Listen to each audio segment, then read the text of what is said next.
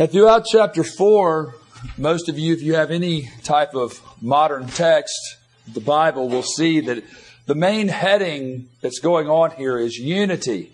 And over the last couple of weeks, we've been discussing the fact that Paul is drawing us to consider unity very seriously.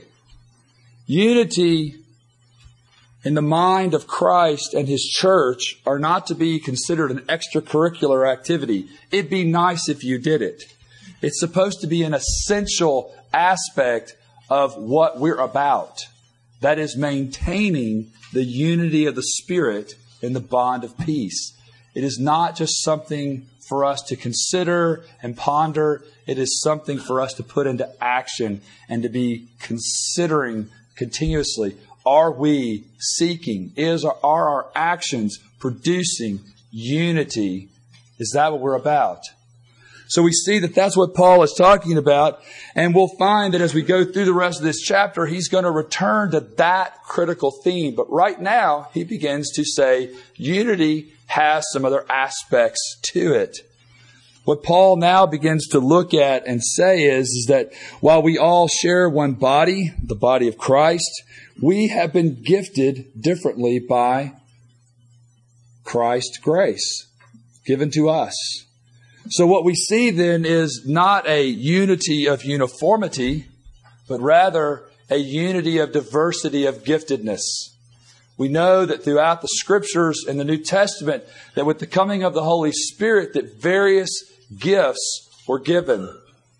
And even though in our modern time, the word charismata or charismatic has been taken over to mean certain things, I want to recapture that word for us because it's the biblical word for all gifts which come from God. They are gracious gifts. Charis, grace. Gifts of grace is what the gifts are. And so we want to hold on to that word and see that word as the word that God has given to the church. He has given gifts, and they are many and diverse. And what we want to understand is that while we share one confession, we're indwelt by one Spirit. We proclaim one Lord who has saved us, and we have one Father who is over us all and who loves us all and has demonstrated that love to us in sending His Son and in pouring out His Spirit. Nevertheless, the reality is that here in this passage, Paul is drawing us to consider the fact that Christ has come and given a gift to the church, a particular gift. And that we need to see the reality of that gift and begin to look at it and consider it.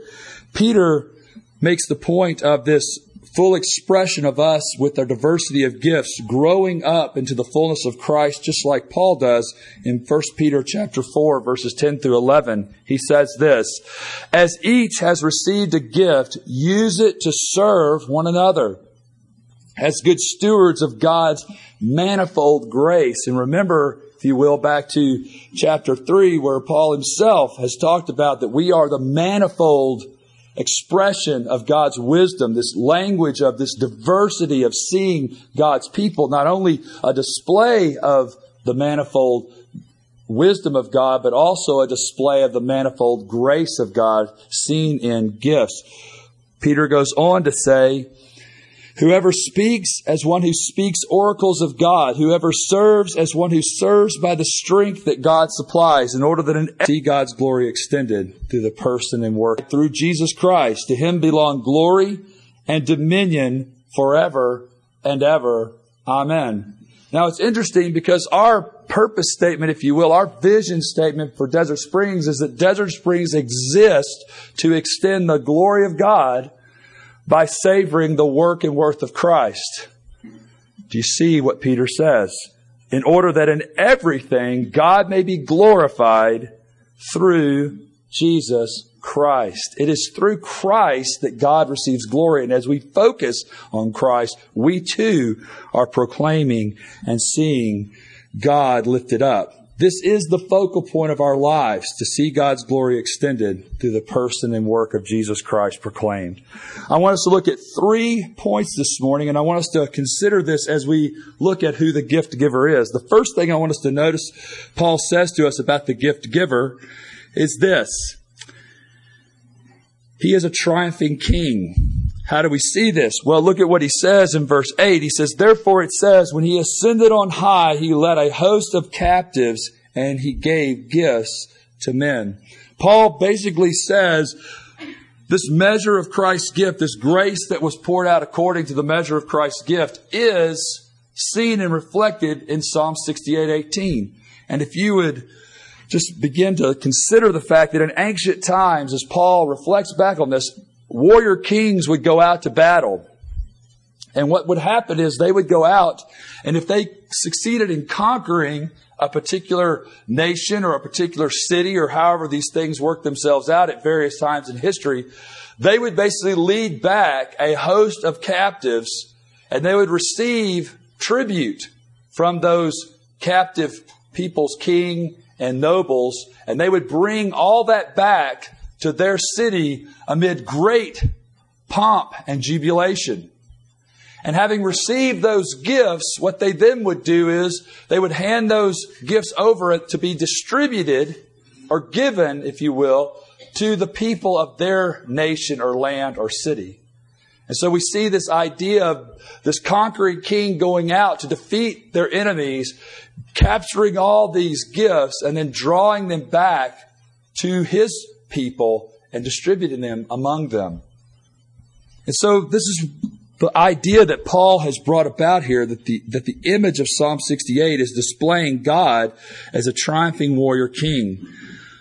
The language is changed here, and I kind of want to begin to work at this because actually in Psalm 68, it says, when he ascended on high, he led a host of captives and received gifts from men. And that's part of the reason why I was trying to give you that imagery of what generally tended to happen and the idea that was given there, because some have made a very big point of saying, well, Paul changed this passage. It says in the Old Testament, received gifts from men, and in the New Testament it says he gave gifts to men. But the idea here is not so convoluted as it might seem and not contradictory. As I said, the idea that God would take gifts or take the surrounding nation's wealth and pour it back out onto his people is not unheard of in the Old Testament. And we see that that is the imagery that's being displayed there in Psalm 68 as you read it. But another way of seeing this passage is that God, as a conquering warrior, receives from among men gifts, which he then gives back to them. If we look at Numbers 18:6, and if you turn back there, I figured since we're going to Numbers, some of you have never even really greased that part of your Bible with your fingers. So let's go back there to Genesis, Exodus, Leviticus, Numbers.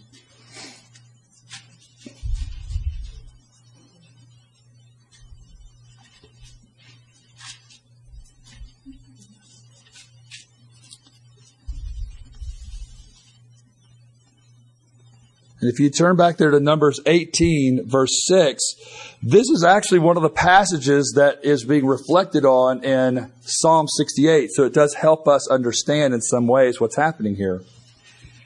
And look at what we're told here happens.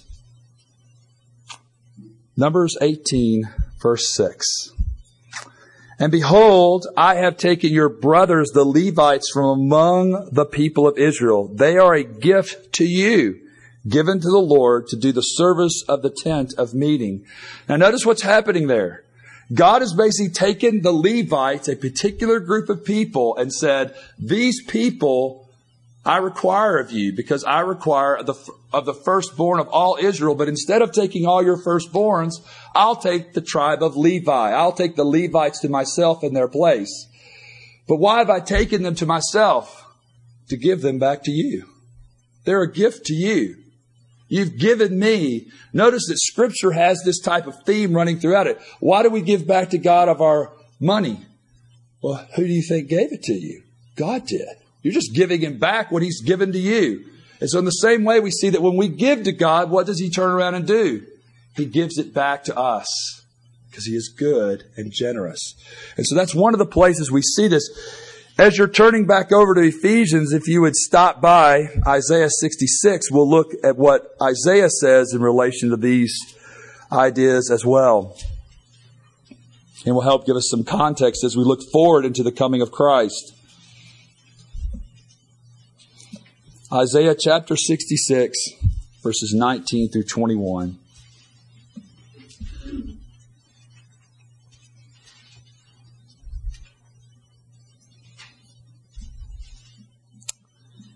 And it says this, "And I will set a sign among them, and from them I will send survivors to the nations, to Tarshish, Pul, and Lud, who draw the bow, to Tubal and Javan, to the coastlands afar off, that have not heard my fame or seen my glory. And they shall declare my glory among the nations. And they shall bring all your brothers from all the nations as an offering to the Lord, on horses and in chariots and in litters and on mules and on dromedaries, to my holy mountain Jerusalem, says the Lord. Just as the Israelites bring their grain offering in a clean vessel to the house of the Lord. And some of them also I will take for priests and for Levites, says the Lord." Now, the ultimate thing that's being promised here is the reality that God would take from even among the nations as He sent out His witnesses from Israel. Think about what happens after Pentecost. From Jerusalem to Judea to Samaria to the uttermost parts of the earth, you will begin to bring in all these people, and from among all of you, I will pick out for myself priests and Levites. To do what? To serve the body, to serve the church. Ultimately, to be people who will bring the reality of the kingdom of God. And isn't that exactly the focus that Paul has here in Ephesians 4?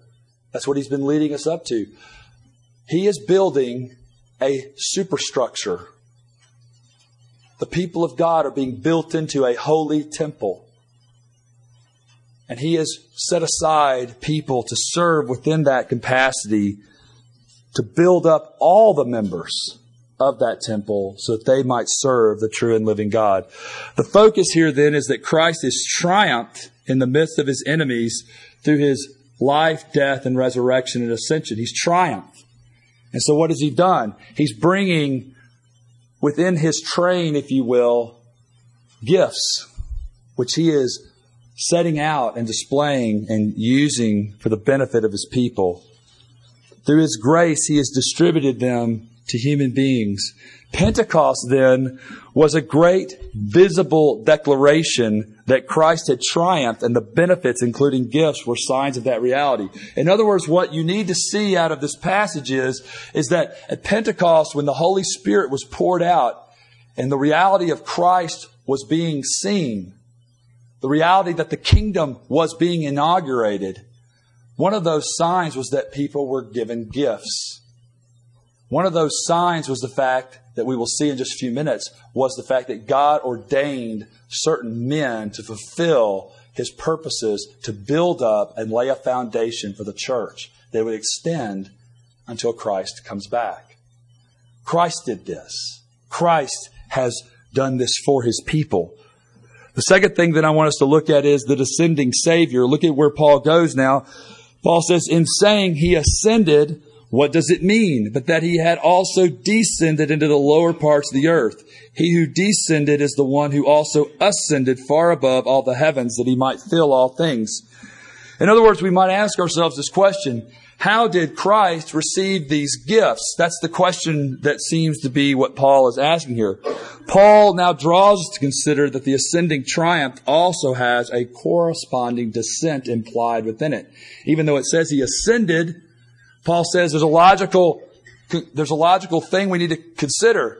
If He ascended, He had to come from some place, which means He had to have descended down from which He could ascend back up.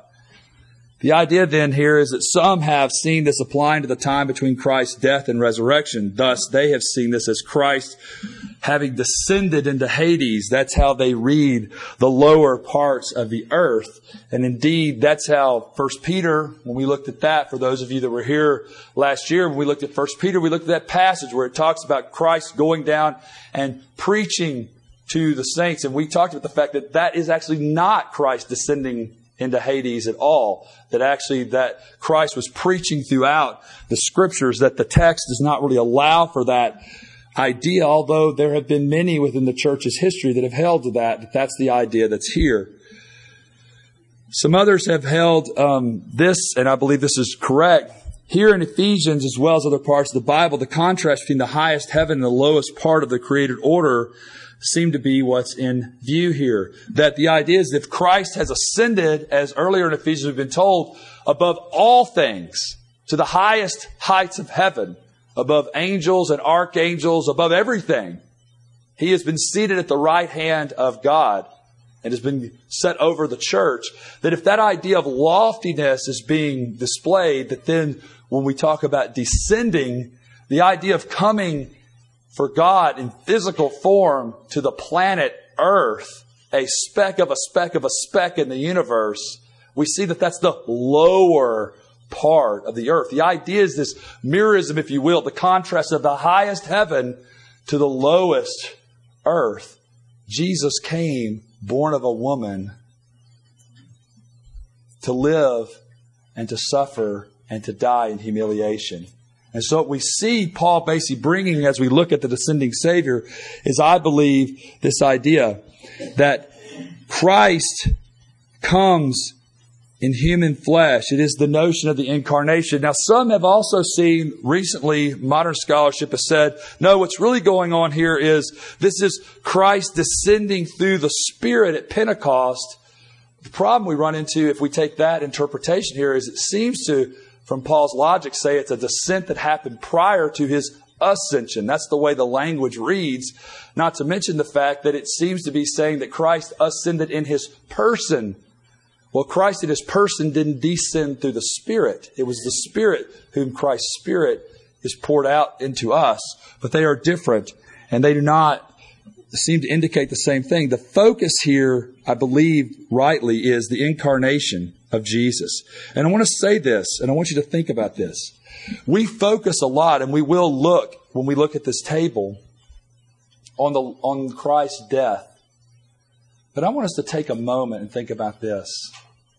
There could be no life, there could be no death, unless the sovereign creator of the universe, in His second person, the Son, had been willing to come and unite Himself to be one of us. The reason why we take time to think about the incarnation is because without the incarnation, all the rest of it goes away. Without Christ saying, I will become a man, I will unite myself forever hereafter to creatures. Do you begin to fathom the depths of an infinite, sovereign, all-powerful being saying, I will go and I will become one of them. I will walk among them. I will live among them. Think about the realities of what that looks like. I will scrape my knee. I will go to the bathroom. I will go through the process of thinking about stuff. The one who knows everything, the one who needs no one, would submit himself to the womb of a woman and to the care of her. Consider that for just a moment, what Paul is saying. That the God of heaven descended to become the Savior of human beings. And what He ultimately did was to unite Himself to us as human beings forever. The incarnation is an incredible reality and one that we should treasure as God's people.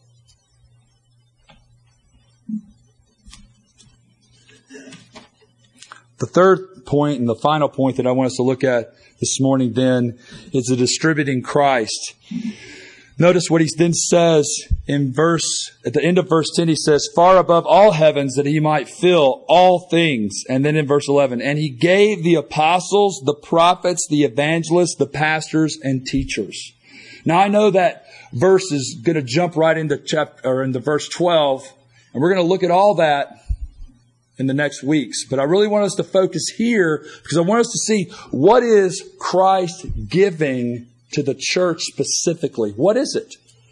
And what Christ says He gives to the church is the apostles, the prophets, the evangelists, the pastors, and teachers. we see that Paul has in mind very specific gifts that Christ has given the church. Well, we should never divide the Trinity in their unified work of bringing about the unity of the people of God and equipping them with gifts. Here in this passage, it is not said that the Holy Spirit poured out these gifts. And in other passages of the New Testament, it tells us that God has given gifts. God the Father has given gifts. Here in this passage, uniquely, it tells us that Christ, the second person of the Godhead, gave these specific gifts to the church as a demonstration of His grace. Now, I want us to get hold of that. These 4 or 5, depending on how you want to slice it up, and we'll look at that in just a minute, offices, ministerial roles, were given by Christ as a measure of His grace to His church. I want us to begin to ponder that. Begin to consider, if we really love Christ, if we're really about Christ, how are we thinking about His gifts that He gives to the church? Look at what he says then here. As He is the gift giver. So what are these gifts? Apostles. Now, the word apostle means to be the sent one. And so it could be that what Paul has in mind here is speaking of all Christians, because we're told in the New Testament that all of us are sent ones of Christ. We're all sent. So it could be possibly that he's talking about that. But I don't believe so. I don't believe he's talking or speaking about Christ, because we are told throughout the Gospel of John, and specifically in the book of Hebrews, chapter 3, verse 1, that Christ was an apostle, a sent one of God. But obviously, if Christ is giving this gift, we know He's given Himself, but it's obviously not Him as the apostle. I believe Paul is not speaking either about specific messengers sent from the churches, because the churches would send apostles, the sent ones. Sometimes that's used in the New Testament to just mean this group of people or this person was sent from this church to this other place. But I believe in this passage here, as Paul looks at this, that foundation which he has already spoken of, built upon the apostles and prophets, is none other than those select men that Christ Himself chose, the 12. And then a few select others, most likely James, the brother of Jesus, the apostle Paul, potentially Barnabas, and maybe a few select others. But a very select group of people for a very select calling. And that calling was narrowly defined by the establishment, by the laying the foundation for the church, the writing of Holy Scriptures. And when all of that was fulfilled, the apostles' office was vacated. There are no modern day apostles in the context of what Paul is speaking about here. Now, clearly we believe that God has sent ones He sends to us. We believe we're all sent out to be the sent ones of God. But that specific office, that specific place in time and history, that office of apostle was only for a brief period of time. And it was for the laying of the foundation of God's Word to ensure that the truth of Scripture was laid out and the gospel was secured for the following generations. Now, the next thing he talks about is the prophets. Now, many people have read this passage and said, he's talking about the Old Testament prophets. But just by the sheer fact of word order alone, we could start to say, why doesn't he have the prophets preceding the apostles if he's really talking about the Old Testament prophets? It seems clear that even from his word order, that what Paul has in mind, the foundation that was laid after Christ's resurrection and ascension, was apostles and prophets, people who were speaking prophetically at that time. So it is that we see that what's really going on here is that what was happening during the time after Pentecost, as the church was being established and the Bible had not yet been fully written, there were people who would stand up in the midst and say, "Thus saith the Lord." And it was just as if the Scripture of the Old Testament was being proclaimed to the people. And so these two offices are linked together, apostles and prophets, because both of them are offices, are gifts which have ceased. They are no longer necessary, and therefore they are no longer around, because the Word of God we have in full. Now again, does that mean there's no sense of prophecy within the church today? Well, of course there is. Because the Word that they spoke right here, we still have. And as we take this text, and as Paul's already told us back over in chapter 1, verse 17, when he said that the God of our Lord Jesus Christ, the Father of glory, might give you a spirit, capital S, of wisdom and of revelation, i.e. illumination in the knowledge of Him. Every time we have the Holy Spirit illuminating this text to our personal lives and to those whom God has given to us as ministers and as teachers, we hear God saying, "Thus saith the Lord." So the idea of prophetic ministry has not gone away with the ceasing of the office of prophet. It is rather that we should not be looking to hear some oracle from heaven from a particular individual apart from God's holy word. We have His oracles. They are the Bible. This third gift really creates the most distress, it seemed to me, among the commentators. Some see this as a special class of men who were called to serve with the apostles, and therefore they believe again that the office of evangelist is ceased and no longer exists. Why? Because there's only one place in the whole New Testament we are told that somebody was an evangelist, and it was Philip, who also fulfilled the role in a diaconal way. And so it has been surmised that potentially the 7 that were set apart by the apostles, those were actually the evangelists. They actually served in deeds of mercy, so that their whole focus was not necessarily gospel proclamation, but the evangelists were actually serving the apostles in their ministry, so that the apostles could focus themselves more fully on the Word of God. So the evangelists certainly could speak the Word of God. Philip climbed up into the carriage with the Ethiopian eunuch and explained to him the Scriptures and baptized this man. So he certainly was underneath the authority of the church, of the apostles and the prophets. But he seems to be set apart and distinct. So they are seen as a specific office. Others, though, see this as a special gifting of people to proclaim the gospel with extra special effectiveness. That there are those throughout the history of the church that just seem to, no matter what they do, people just come to faith in Jesus Christ. And so they think that that is the special gifting of evangelists.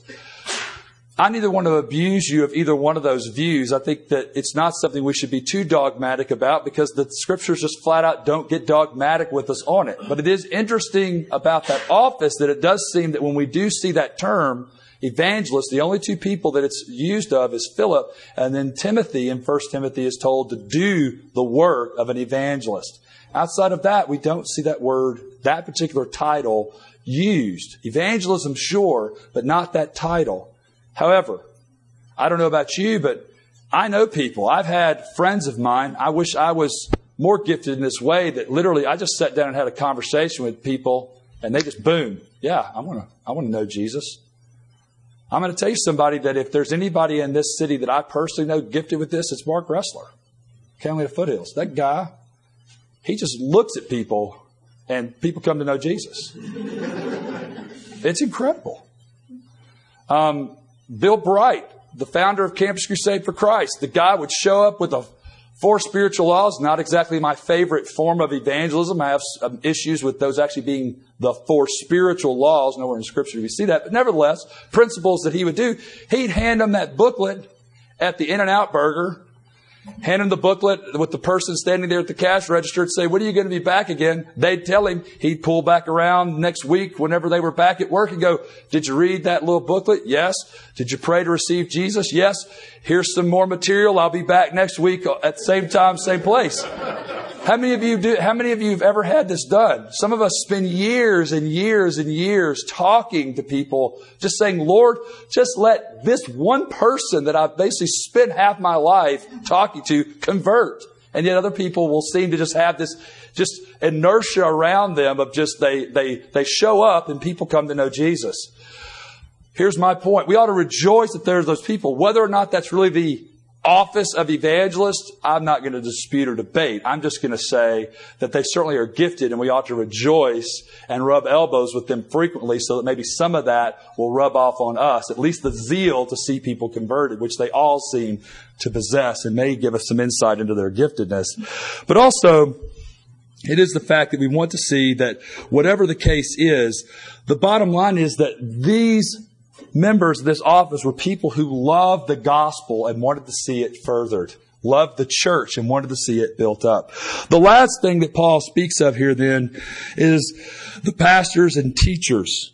Now here, these last two words, we see a place where people have come to some different conclusions. Some see this as a specific ministry with two functions, namely that there are pastors who are teachers. They basically have a shepherding aspect of their office and they have a teaching aspect of their office. And I don't necessarily have a real problem with that, although I do agree with many who suggest that what really is happening here is that this is a pastors who are part of the larger teaching class. In other words, it might be said like this: all pastors are teachers, but not all teachers are necessarily pastors. And we know that there is the gift of teaching within the church and that people have it besides pastors. Other people have teaching gifts, but they're not necessarily called specifically to pastoral ministry. They're not called to the ordained office of being a pastor. Well, where does this bring us to? Well, in the end, in conclusion, what we need to see then is that each of these gifts focuses on a ministry of God's precious, life-giving word. Every single one of these ministries, or these offices, if you will, focus on God's word, the proclamation of the gospel. That is their function. That is a primary aspect of what they were called for. It focuses specifically on the gospel of Jesus Christ and the outworking of the realities of His life, death, resurrection, ascension, and present reign. These gifts, as we will see in the following verses, are not given to build up the self-esteem of the recipient. You don't walk around going, hey, look at this giftedness I've gotten. That's not the point. The point is to be following Christ, who did what? Who laid Himself down for the sheep. See, part of the way we begin to value these offices is we begin to realize, what did the apostles for the most part do? They died. What did many of the prophets do? They died. What did Philip the evangelist do? He died for the faith. Now, I've once had a pastor say to me that sometimes it's easier to die for the faith than it is to live for it. And so while many of us might say, boy, let the whoever take over America, I'm ready to die for the faith. Some of the question may be, that's wonderful. Demonstrate that by being willing to live for the faith, to suffer for the faith, to take it on the chin so that the church might grow in unity. This is what I want us then to consider as we conclude. If Christ has taken time, effort, and energy of His life, death, resurrection, and ascension to give these gifts, how should we think about them? How should we consider them? There is a sense in which you can say, well, Dennis, you're a pastor, so naturally this makes a great place for you to land. It's not so much about me. How do we value all these different offices throughout history? Do we have a love for those who have gone before us, who have laid down their lives so that we stand here today? There is a long train of pastors and teachers that have gone before us that enable there to be true churches to this very day. Just several weeks ago, we remembered and celebrated the Reformation and those who came before it. Wycliffe, Huss, Tyndale, Luther, Calvin. These people gave their lives so that we consider even this morning and hear God's Word. But not only that, should we not consider this, that when we despise both those who come before us and have given us a sure salvation, or we despise those we presently have, wherever they are, aren't we in some way suggesting to Christ, your gifts aren't sufficient and you failed us? Aren't we saying that? Christ, what were you doing and what were you thinking with that person who you gave to the church? Think about that. Ponder that. Consider how much you value pastors and teachers. Do you see them as gifts, or do you look at them as something that's there to do your bidding? And call upon God to give us increase in our midst as we love and cherish all the gifts that Christ by His Spirit and He Himself and His Father give to us. May God make it so in our midst. Amen.